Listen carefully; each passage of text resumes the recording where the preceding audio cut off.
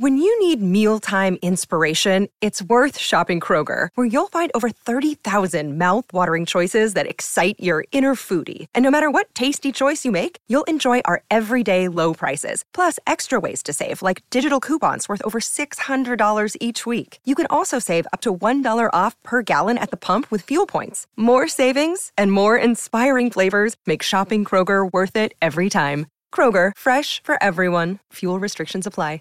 Save big on your Memorial Day barbecue, all in the Kroger app. Get 3-pound rolls of juicy 80% lean ground beef for $3.49 a pound with a digital coupon. Then get select varieties of flavorful Powerade, Body Armor Super Drink, or Arizona tea for 77 cents each, all with your card. Shop these deals at your local Kroger, less than 5 miles away. Or tap the screen now to download the Kroger app to save big today. Kroger, fresh for everyone. Prices and product availability subject to change. Restrictions apply. See site for details.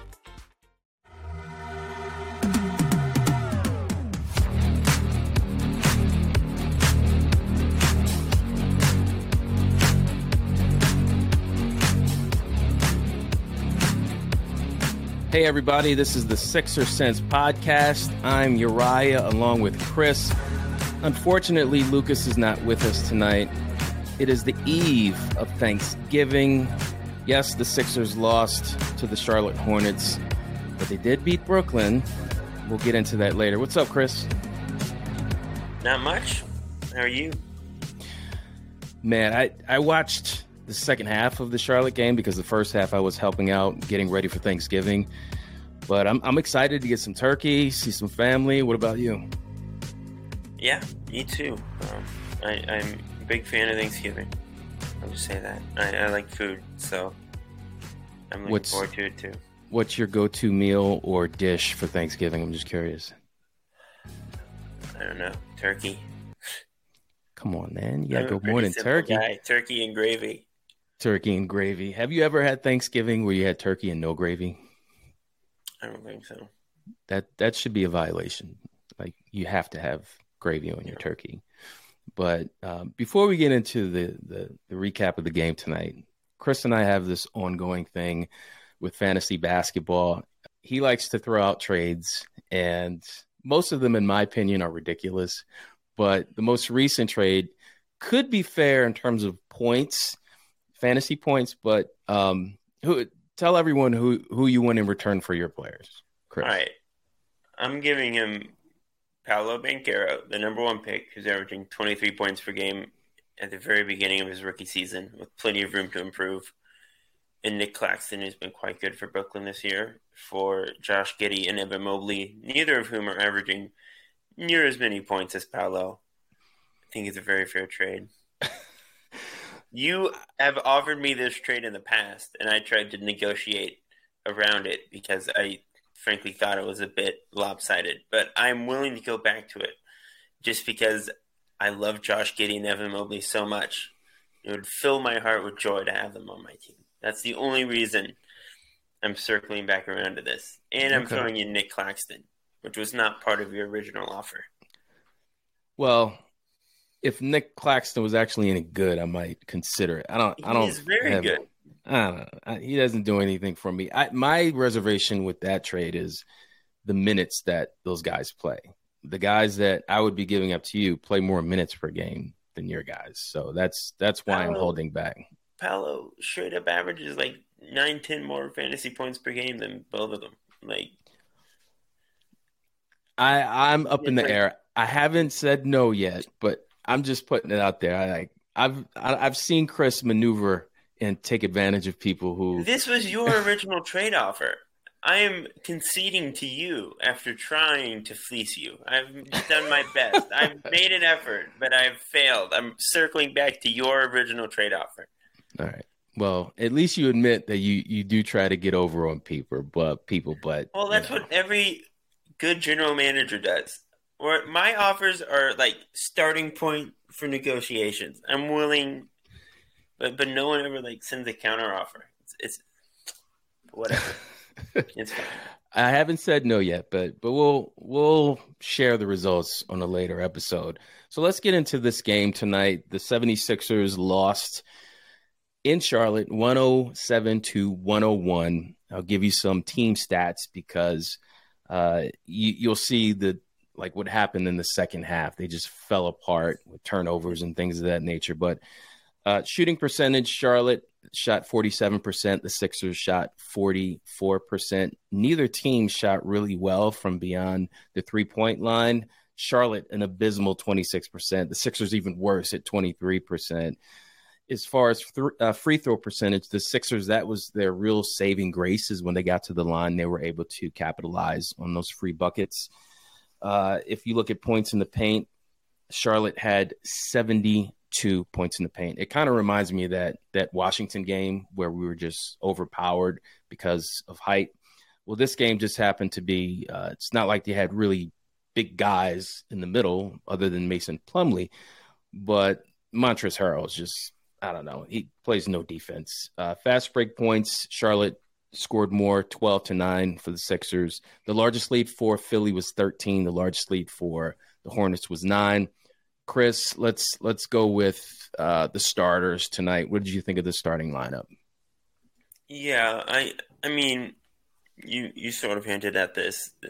Philly was pretty much in control for the first half. They started this game really strong and then just sort of gradually fell apart down the stretch. I think they kind of lost their legs. Obviously, this is the second game of a back-to-back on the road. They had to fly to Charlotte overnight. Those are generally unfavorable circumstances, especially when you're down as many guys as they are. So it's pretty understandable to have tired legs in the second half. Overall, Shake Milton had another really productive game. He's done really well these past few games, stepping into the starting lineup for Tyrese. Milton, not his best shooting night, but still 20 points, 4 steals. You'll take it. Another pretty not the best Tobias game, but he did some good things offensively. The 3-point shot just wasn't falling for him, unfortunately, but that's fine. The fact that he took 9 is pretty positive, in my opinion, even if he didn't hit many of them. So you'll take the bad with the good there, in a sense. And like you said, Montrez did perfectly fine on offense, 16 points, 7 shots, 8 of 8 at the charity stripe. So, he did quite well on offense, but the defense remains a pretty big issue. I've said it before, and I'm going to keep saying it until he's no longer with us, because he'll probably leave for more money in the offseason, and that's Shake Milton. I've always been high on Shake. I think he belongs in the NBA. Some people would disagree, but we've seen him the past couple of games in the absence of Embiid with more minutes, in the absence of obviously Harden and Maxey. Shake Milton had 22 points tonight. He clearly can score from anywhere on the floor. He has a 3-point shot. He can score mid-range. He can drive and finish left or right.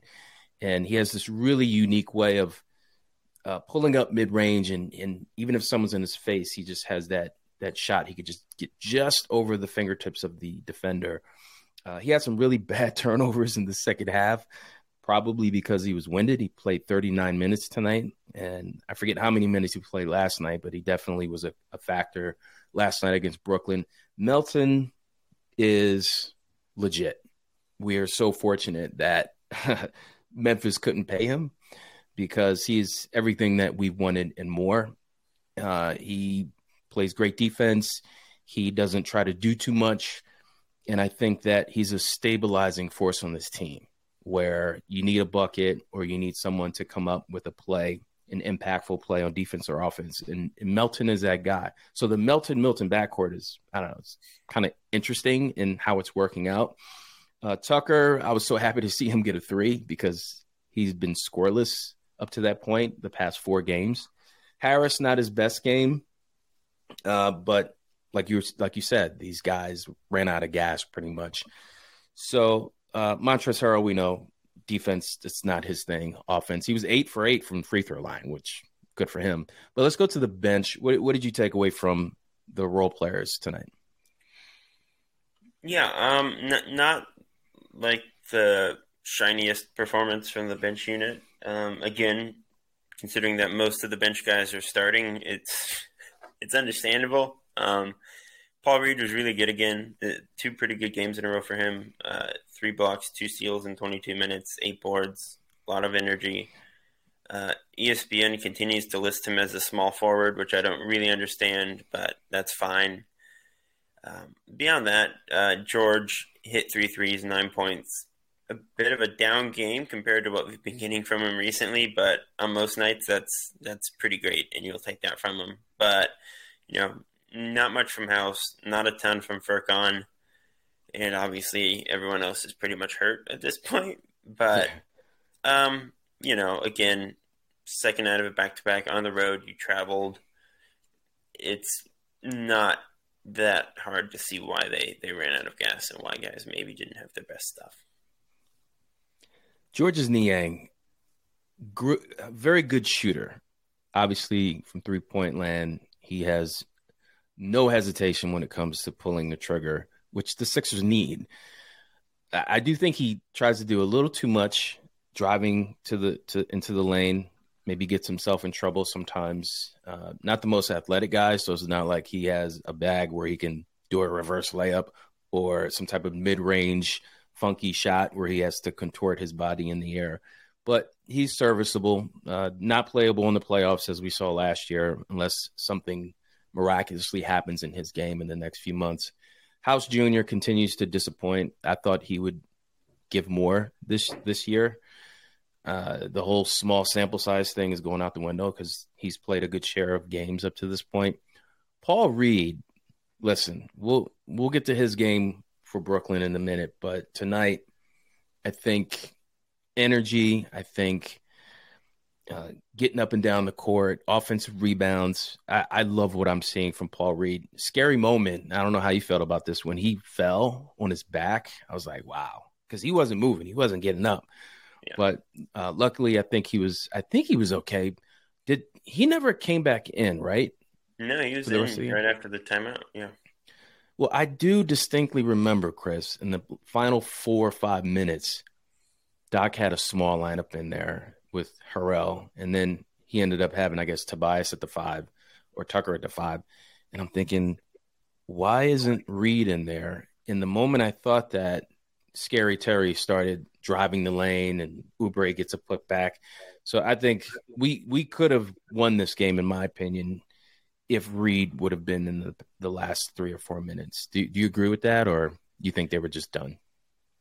Yeah, they certainly had a shot really up until that last minute or so. So, Paul Reed's really good. I think circumstances have made it to where it can be a little bit hard to realize for some people how good he is because Doc doesn't play him like he's good.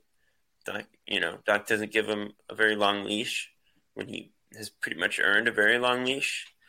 But Paul's legit. He's a really high-level impact defender, and he brings a lot of energy, and he has some skill on offense too. So I do agree that he's the kind of guy you close games with probably when Joel is out, or you at least consider doing that for sure. So the last thing we'll talk about with this game has to do with Charlotte. Let's just talk about the direction of this team. We know that they're missing some key players. So what do you think the direction of this team is and the overall status of the Hornets? Yeah, it's not great. Of all the teams in the NBA, I feel like Charlotte has the least juice right now. They just don't feel like they have much going for them. They rehired a coach that they fired a few years ago. The Miles Bridges thing is unfortunate on several different levels, but he's out of the league right now and doesn't seem like he'll be back in it anytime soon. So, that's unfortunate from a team building perspective because he was your number 2 guy and a potential cornerstone. They're just they're really bad this season. They're 5-14. They have not won many games. Part of that is that LaMelo has been out, and LaMelo is a really fantastic building block and the kind of guy you can build a winner around. And he's only 21, so they have time to figure it out. So it's hard to be too pessimistic while they still have LaMelo locked up for the foreseeable future. But they've been trying to build momentum for a couple years now, and they just keep falling flat. They've now taken a pretty significant step back after 2 straight seasons in the play-in tournament. It's kind of like, what's going on, like what's the next step for that team? I don't know what it is. They are not a free agent destination. They don't have the kind of trade ammo that a lot of rebuilding teams have.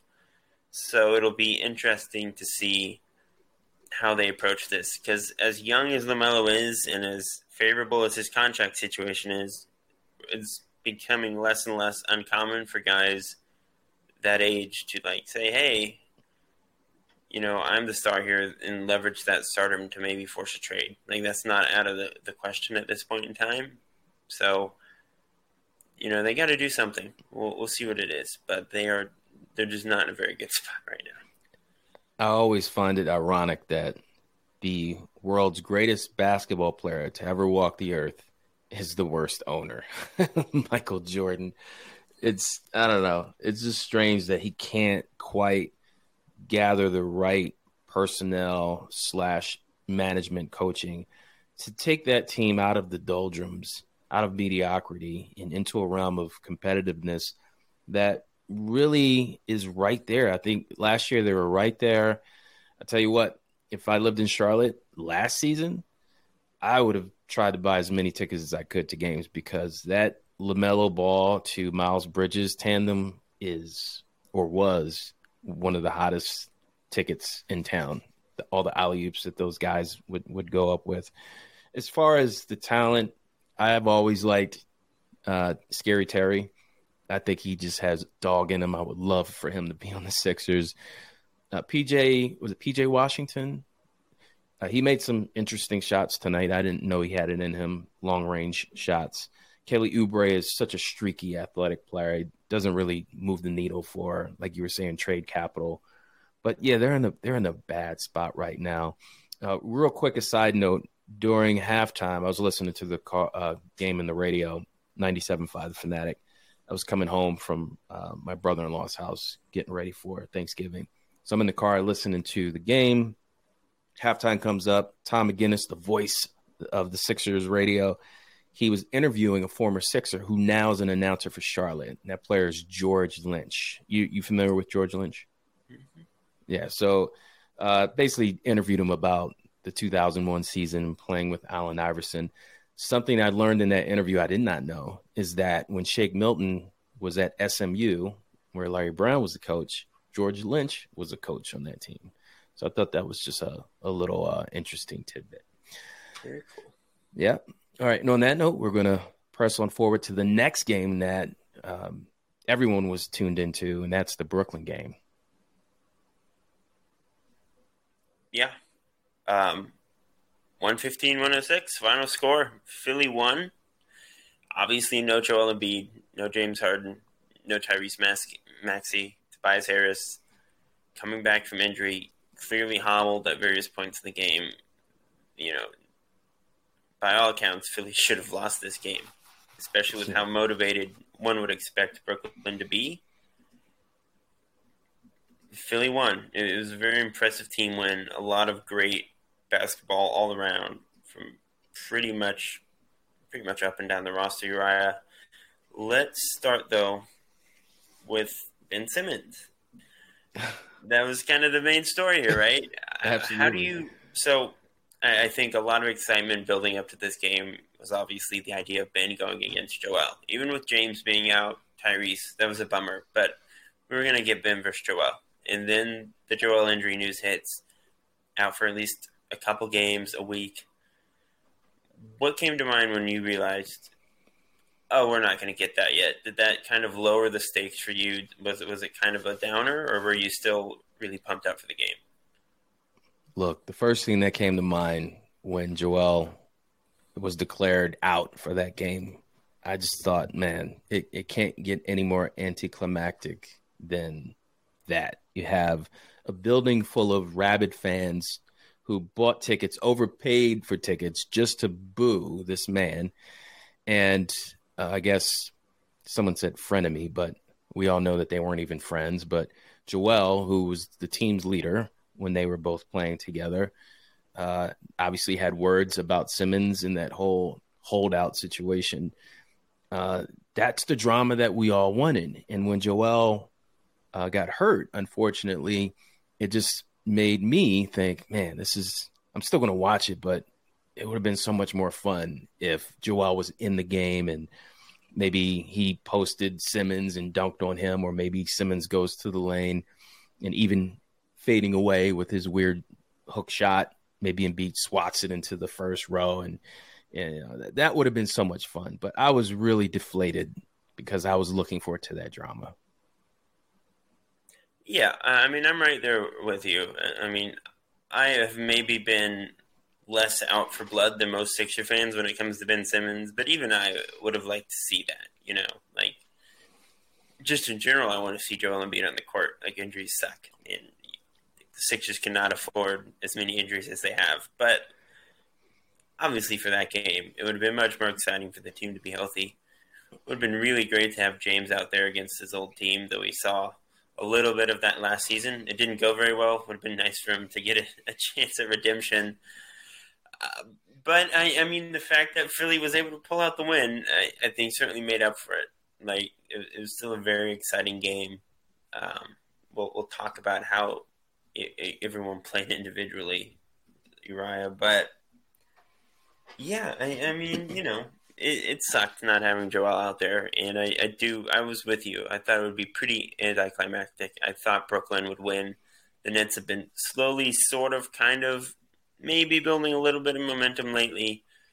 Ben had certainly been building momentum going into this game, and that's a nice segue into our next point here. How do you think Ben played? 11 points, 7 boards, 11 dimes, some steals. What were your thoughts on his performance? I'll be totally honest with you. I was at a point maybe 5 games ago where I thought this kid is never going to play up to his potential or even get back to the player that he was. But somewhere around, I don't know if it was a Memphis game or a Sacramento game, he started shaking off some of that rust and maybe build a little bit more confidence. And he played and looked like old Ben Simmons the other night. So, look, he still can't shoot a lick. He's still timid in certain parts of the paint. He looks to pass immediately, whether it's to Seth Curry or Kevin Durant or whoever's on the court with him. That's always been his mentality, is how do I get my teammates involved? It just seems as though, as of recently, and then obviously last night, he's looking to score more in the paint. Put back dunks, layups, drives when he's going downhill. That's the old Simmons that we both know. And just to be totally honest, I'm surprised. I don't wish him bad, but I also don't wish him well, obviously. But I'm surprised that he played the way he did. They weren't numbers that jump off the page in the box score, but considering where he was 5 to 6, 7 games ago, I think he played pretty good.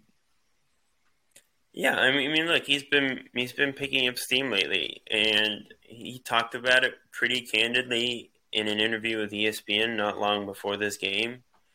Where it's like, I mean, honestly, say what you will about the guy, and whatever your thoughts may be on the last year, he was out for a year. Like, he just hasn't played basketball in a long time, and it takes guys more than a couple games sometimes to work their way back into shape. We've seen it with Jamal Murray in Denver. Like, he's not playing like the old Jamal Murray right now. That doesn't mean we have to be out on the Jamal Murray experience or that he's never going to return to form. But like, guys who miss a year plus of basketball generally need time to get back into old rhythms, old habits, defensive tendencies, offensive tendencies, whatever. Like, Ben is starting to look more like the old Ben, like he said. And that's a very flawed player, but it's also a very good player. He's playing better defense. He's getting back to his old self on that side of the ball. He's a brilliant passer and playmaker and transition threat, which we all know.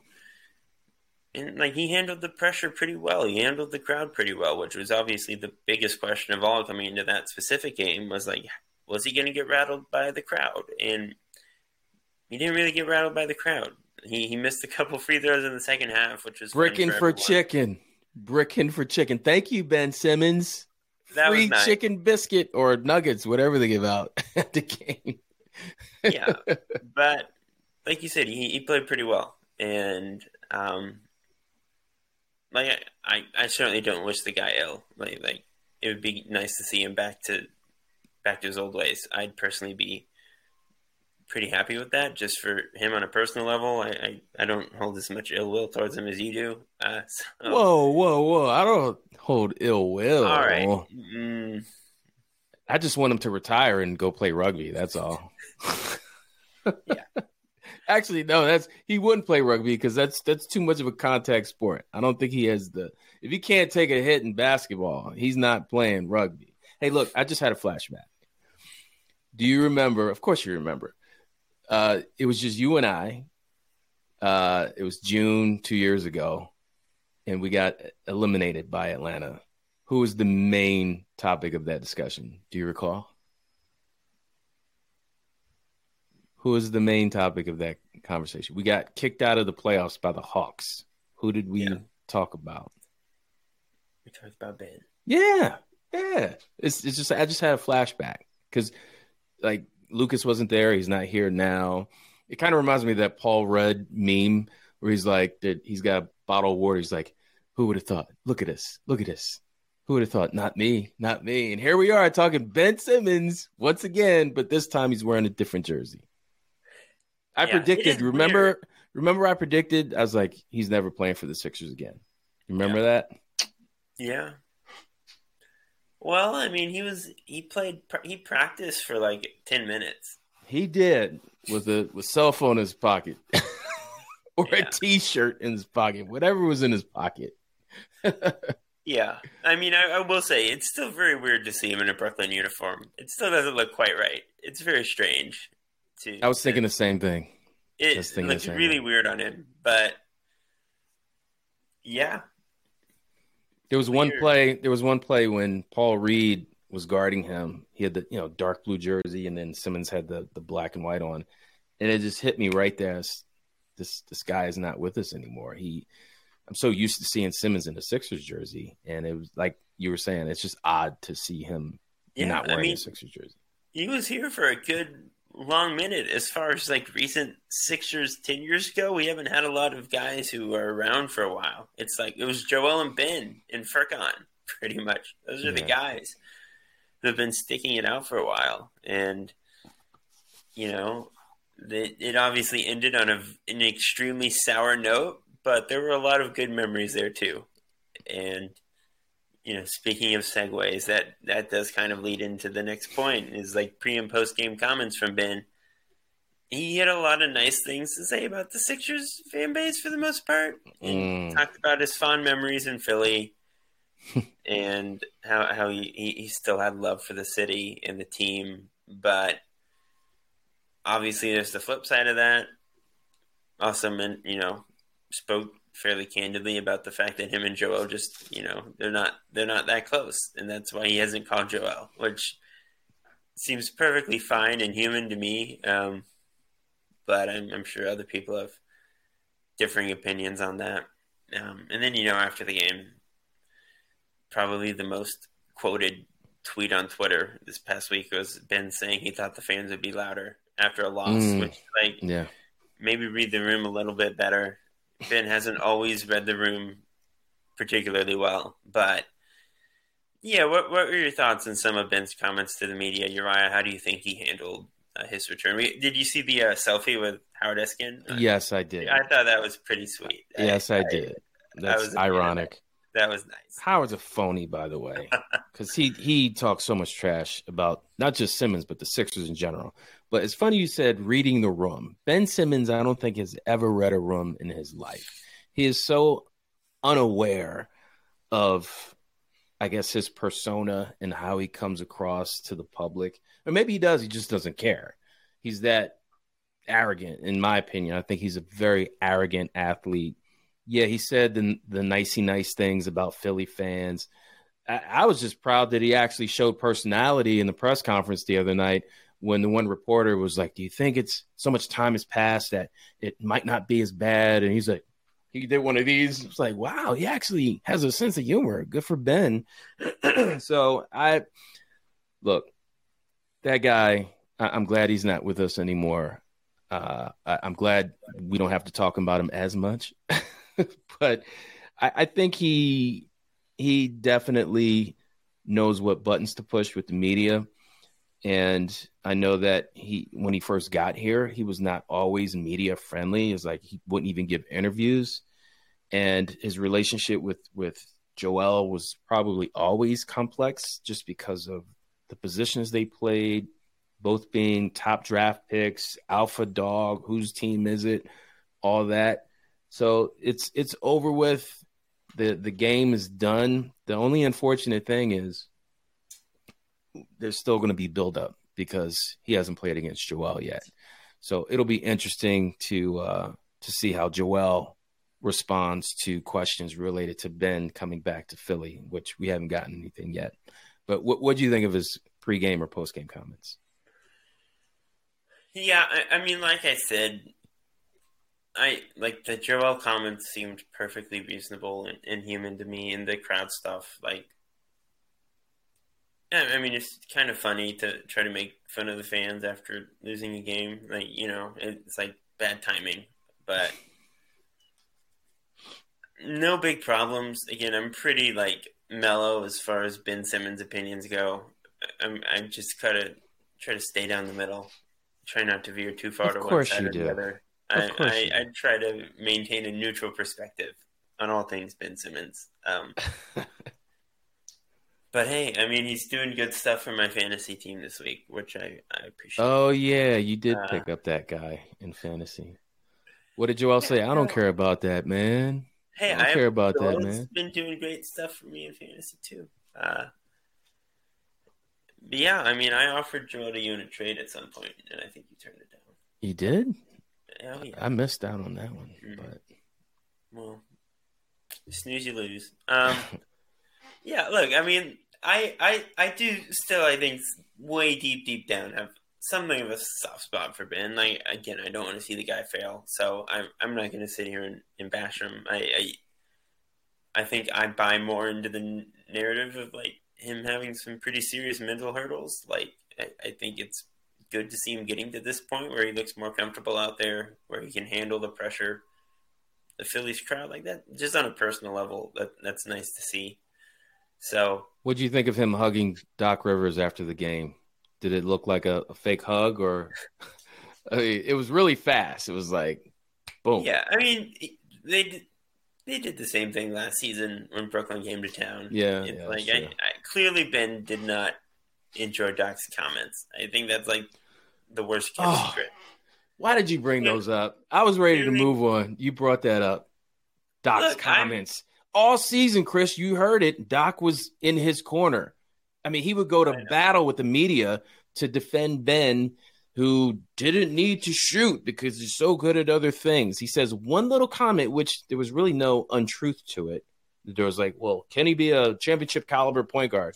I can't answer that right now. Why are you don't get me started. I'm sorry, because we still have to talk about the Sixers' performance. Can we move on to that and get off Ben Simmons? Yeah, we can. All right. We can. All right. Sixers won, obviously, as we've been saying. Pretty remarkable victory given the circumstances. You're right. 24 points, 6 boards, 3 assists for Tobias. 22 points, 4 assists, 3 steals for DeAnthony Melton. Those are the 2 standouts in the starting lineup. How about on the bench? Paul Reed, 31 minutes, 19 points, 10 rebounds, 3 steals, 2 blocks, only 1 foul in 31 minutes, on 7 of 9 from the field. How'd the Sixers play? What were your takeaways? Man, look, the Paul Reed game, the best game of his career. I know you were, I don't know, somewhere shouting out the window with a cup of libation beverage in your hand, just celebrating every rebound, every block, every point that he made. I was really happy for Paul Reed. But all I'm going to say about that performance, and you all saw it, is how they played together with the opportunity that they all had, whether it was Milton or Melton, obviously Paul Reed.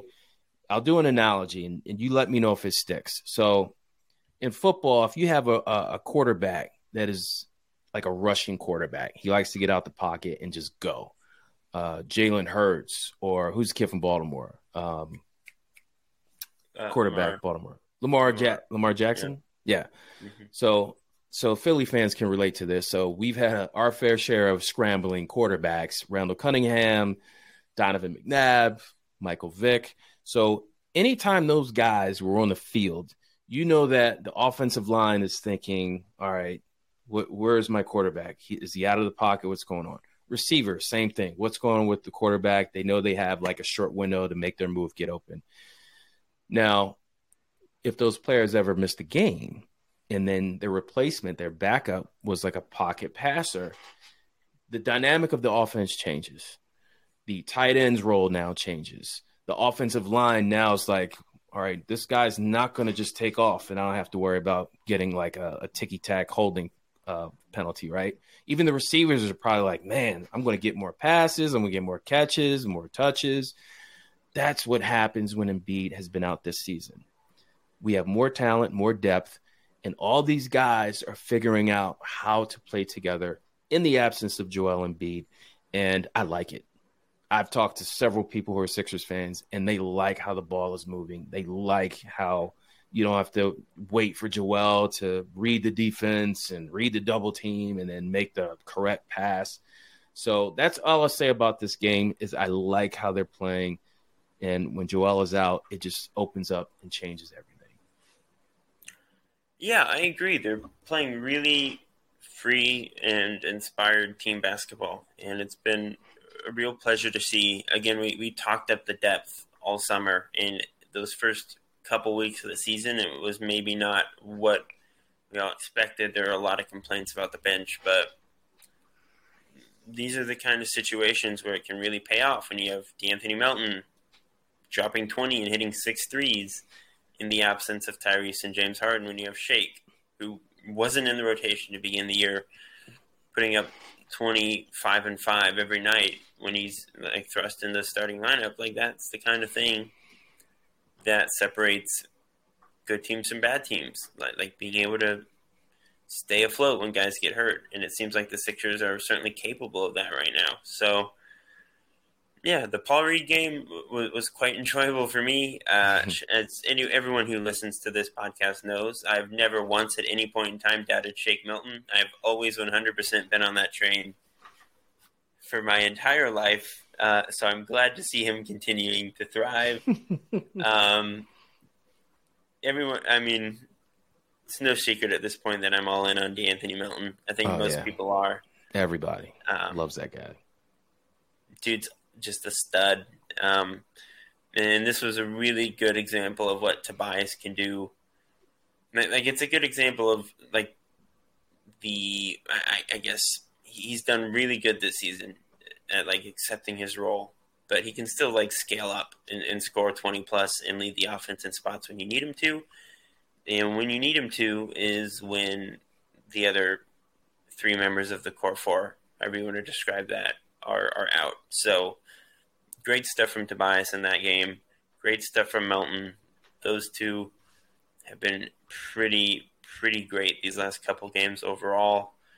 And the bench, like Paul Reed has been the third string center for most of the season. He's just an awesome player. George Niang has been awesome lately offensively. And you're right, like, he probably can't play in the playoffs or play much at all. But he's a really awesome regular season player, especially on the offensive end. And, like, his defense has been marginally better this year. He's made an effort to improve. He looks a little bit better physically. Like, he's making an effort at least. So, yeah, I mean, that was an awesome win. They beat a fully healthy Nets team. Kyrie back, Durant, Ben, all those guys were out there. That was the cleanest injury report of the season for Brooklyn. Coming into the game, you know, there would be some level of motivation to win, I would assume, given the circumstances on Brooklyn's side as well. And the Sixers still won. Like, that's just an awesome win. And unfortunately, they had to, like, follow it up with a loss to Charlotte because it was the second out of a back-to-back. But that's fine. You know, it's understandable. I'm not stressed about it. Great win. And just a lot of positive stuff up and down the roster from that game. All right. Now I actually hit the transition button last time, but the volume was turned down. So let's transition. So the final topic for this episode is associated with some moves that the Sixers could make, and a move that they recently made to help out with some of the depth at guard. So if you have not heard yet, it was reported by Keith Pompey and several other Sixers writers that the Sixers waived Michael Foster Jr. To make room for Saben Lee on a two-way contract. Saben Lee, if you're not familiar with him, really shifty guard, can do a lot of things on both sides, offense and defense, does have NBA experience, played several seasons with the Detroit Pistons. So he's definitely a guy we could use right now. When I covered the Bluecoats last Friday, and I'll be there this Friday, by the way, again, Mac McClung was a player that really stood out to me, and I'm thinking, wow, the Sixers could use him. But I think the edge goes to Saben Lee because of what he does on defense. But anyway, what do you think of this move? Do you like this move, or do you think that Michael Foster Jr. should have been kept because he's a 6'8" rim protector? I like Michael Foster Jr. personally, like what he brings, but clearly the Sixers did not. But what do you think of this move? Yeah, I mean, it's no coincidence, right, that this comes after James and Tyrese both go down. Like, the Sixers just don't have a lot of guards on the roster right now, and as great as Shake and D'Anthony are playing at the moment, the only other ball handler that can semi-work in that role is Furkan Korkmaz, and it's nice to have, like, an emergency option. So I think that's why they made this move. Like you said, Saben Lee has 2 years of NBA experience. He's actually played pretty extensively for Detroit over the past couple of years. Was an interesting prospect coming out of Vanderbilt before that. Like, he has some legit, he's legit. Like, he's a real player. So I think it makes a lot of sense. Long term, do I think Saben Lee is going to be like a cornerstone of Philadelphia's roster? No. Generally speaking, most two-way contracts end up being pretty inconsequential just because that's the nature of being the 16th or 17th guy on a roster who spends most of your time in the G League. But I think the Sixers very purposely went out and got a guard who has played NBA minutes here, because there's a chance if someone else gets hurt or if Doc just wants to try other things out, Lee is a guy who can actually come in and give you some real minutes. So, like I like Michael Foster Jr. too. He's an interesting prospect, but the Sixers couldn't make time for Charles Bass either. We weren't going to make time for Michael Foster Jr. That's a good point. Paul Reed, Montrez are pretty much locked into those backup center roles. PJ's going to get minutes there. It's not like Michael Foster had any real upward mobility with this team, so it makes a lot of sense short term. And I think long term, like, there's a case to be made that Lee is an NBA player, that he has tools, like you said. So I like the move. They needed another guard, and like, Lee is a much better option. I know Lucas isn't here to defend himself, but Lee is 12 times better than Avery Bradley or Eric Bledsoe. God forbid, someone that Doc was going to play 20 minutes a night because they're a vet. So they dodged a bullet in that sense. So I think it's a good move. Yeah, I can't add anything to that, but they definitely needed something, because if any other guard goes down, we're in big trouble, knowing that Maxey and Harden are still weeks away from returning to the basketball court. Although there was a report, I think it was Kyle Neubeck, that had some video footage of Harden actually on the treadmill. So that's a good sign. Harden or Maxey, I believe last time I saw him was in the boot still. So that's not good. But let's go ahead and look at some key dates coming up related to transactions in the NBA. So December 15th, Chris, and January 5th, very important dates. Here's why. December 15th is the time that the Sixers are able to trade any of the free agents that they signed this past offseason. So Daniel House, PJ Tucker, obviously James Harden. They wouldn't trade him. At least I don't think they would. But that's a big date coming up. So if Morey wants to tinker with the roster and include some of these guys that maybe aren't living up to their expectations, then they can deal them.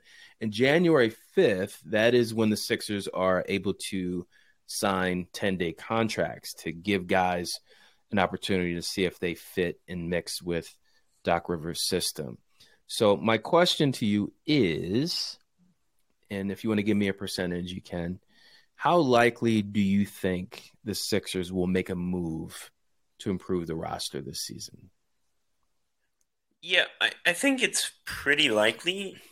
Daryl has never been a guy who's afraid to make moves, and he clearly believes that Philly has a chance to win a championship. Now, maybe that has been somewhat complicated by the just slew of injuries lately, and the Sixers are 9-9 at this point in the season. It's not ideal. It has certainly hurt them, but in the long term, you have to think once Joel and Tyrese and James get back, like this is a team that has the personnel to make a real run here. So I would expect that to be the mode in which Morey operates ahead of the trade deadline. Like December 15th, I think is more important in the sense that it opens up players on other teams who were signed over the summer to be traded. I don't think like PJ could be included in a trade. He is salary filler potentially. He has a big enough contract to be that kind of piece, but like I think with Philly, the main guys we're hearing in rumors right now are obviously Tobias and Matisse,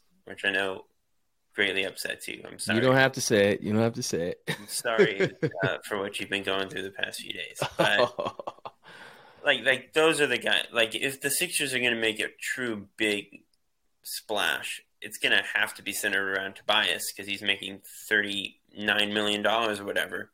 Like if they're going to go out and make a real big move, it's going to be with him. And we've finally reached the point, second to last year of his contract, where his contract isn't like toxic waste, like teams will actually approach it. So that could be interesting because I do think there's a world where if they find the right team in the right situation where you could flip Tobias for maybe a couple complementary players who fit better and add to your depth a little bit. I don't think there are any like stars who are going to be available in within Philly's reach at the deadline. That just doesn't seem very likely, but you know, I could see them flipping Tobias for like a couple of players making 15 to 20 million or three players making 10 million, that kind of thing. It's within the realm of possibility. They've been trying to trade Matisse forever now. That seems quite likely as well. He's not really super duper locked into the rotation, and fit wise, I just don't know if the offense is there yet, unfortunately. And I don't think the Sixers really want to pay him. So, well, you mentioned money. So for the people who don't know, like the luxury tax apron, the Sixers have about $5 million of room under that $156.9 million tax apron. So they have a little bit of like very little flexibility, and they do have a roster spot open. So if they're due for a two for one or a 3 for 2 type deal, they could do something in that realm. As far as the guys you mentioned, yeah, anybody's tradable on this team except maybe Joel Embiid and Tyrese Maxey and James Harden. But I wouldn't put it past Morey either. Personally, I like what we have. I wouldn't want to ruin what we've started to develop as a team, but that's just me. I'm not in charge of the Sixers. They're 9-9. Yeah. It's not like they've lit the world on fire. Well, that's because we've had a lot of injuries, Chris. They started really poorly before guys got hurt. We didn't have Joel. Joel missed like 3 games. Come on. I know, but let's call it what it is. You know, if there's room to improve, you jump on it. Like I don't think this team has some great proven track record to the point where you can't break things up a little bit. Like continuity is nice, and the Sixers have lacked continuity to some degree during the Embiid era, and that has been probably a flaw. But like you don't want to trade Milton, you don't want to trade obviously Tyrese, Joel, James. Those guys are off the table, but if you can flip Tobias for the right pieces, I think you do it. As great as Tobias is, and I think it's like, especially in the locker room, Tobias is really important for this team. So you don't want to trade him just to trade him. Yeah. But if the right pieces come around, or you can flip Matisse for a real contributor. Like, the report today, you guys made fun of me for it last time, but like, the report is that Emmanuel Quickley is on the market for a first-round pick. If you can build a package around Matisse, like, Quickley would be a much better player for this team than Matisse. As much as we all love Matisse, I know. Quickley's awesome, and getting that kind of scoring punch in the second unit would really benefit the team. Right now, I might do that. I might do that trade. Even once guys get back, I think Quickley is much better suited to playing minutes for this team than Matisse is. So that's the kind of thing Philly should be looking at, I can't argue that. I think he is a better fit. So what we want to do, Chris, we'll skip those players because they'll probably be there next time we meet up because we're getting a little bit long in time. But we'll wrap this up. Two things before you close us out. Number one, I want to say happy Thanksgiving to everybody and their families. And come here, Benny. Come on. Hey. I was gonna have Benny say goodbye, but he's sleeping right now. Hey, Benny, you want to say goodbye to everybody? Happy Thanksgiving, everybody. All right, Chris. From all of us here at the podcast and from Benny, thank you for tuning in to yet another episode of the Sixer Sense podcast. If you can, please like, subscribe, and follow along. We are on YouTube, Apple Podcasts, Spotify, Google Play, Audible, or you can listen at our website, thesixersense.com. We are also on Twitter and Facebook at SixerSense. Like Uriah said, happy Thanksgiving, guys. Enjoy the day, enjoy the family, enjoy the food. And we will be back early next week to talk more Philly basketball and to hopefully talk about some wins. And that would be ideal. So until then, go Sixers. We're thankful for all of you guys. Happy Thanksgiving. When you need mealtime inspiration, it's worth shopping Kroger, where you'll find over 30,000 mouth-watering choices that excite your inner foodie. And no matter what tasty choice you make, you'll enjoy our everyday low prices, plus extra ways to save, like digital coupons worth over $600 each week. You can also save up to $1 off per gallon at the pump with fuel points. More savings and more inspiring flavors make shopping Kroger worth it every time. Kroger, fresh for everyone. Fuel restrictions apply. Save big on your Memorial Day barbecue, all in the Kroger app. Get 3-pound rolls of juicy 80% lean ground beef for $3.49 a pound with a digital coupon. Then get select varieties of flavorful Powerade, Body Armor Super Drink, or Arizona tea for 77 cents each, all with your card. Shop these deals at your local Kroger, less than 5 miles away. Or tap the screen now to download the Kroger app to save big today. Kroger, fresh for everyone. Prices and product availability subject to change. Restrictions apply. See site for details.